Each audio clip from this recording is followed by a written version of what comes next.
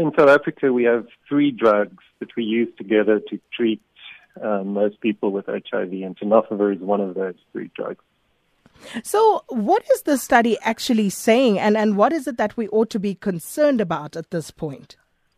Yeah, so this study has actually been misreported by a number of media institutions, and it's not quite as bad as it sounds. So the study doesn't look at everyone who's HIV positive. It also doesn't look at everyone who's on HIV treatment. They only looked at people who are on treatment and taking this tenofovir drug. And among those people, they found that in sub-Saharan Africa, about 60% of those who failed on that treatment, so for who that treatment stopped working, of those, 60% had resistance. So that 60% is a bit of a misleading number. The actual number is much, much lower. And I see the study also suggests that middle and low-income countries had higher tenofovir resistance than high-income countries. So do we know what's causing the resistance? Yeah, so the study doesn't clearly show what causes it, but it gives us some clues.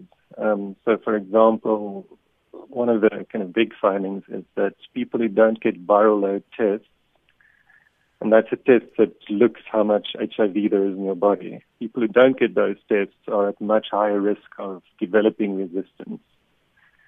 So what that tells us is we have to make sure that everyone who's HIV positive in South Africa and on treatment should get a viral load test every year. And the reason that is important is that on a viral load test, if you see someone suddenly has more virus in their body, that's a sign that the medicine isn't suppressing the virus anymore and that the person has to switch to different medicines. So clearly that would pose further risks if people are then displaying this tenofovir resistance. So are there any new prevention methods out there at the moment? Yeah, I mean, the issue with tenofovir is more a treatment issue. This study doesn't tell us anything about how it's being used as part of HIV prevention efforts. The one really important thing we do have to take from all this is that there is a need for new, better drugs.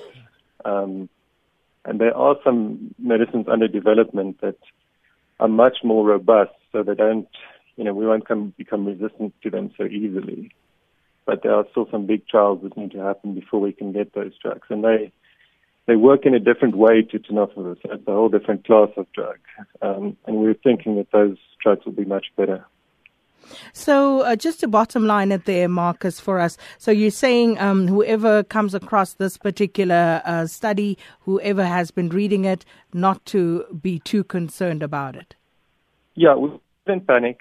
It is one of the best drugs we have. It has a very, very few side effects.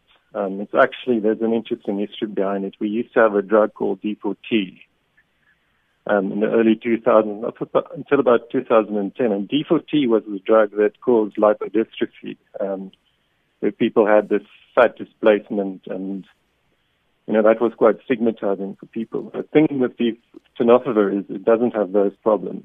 So it's actually a very good drug, and,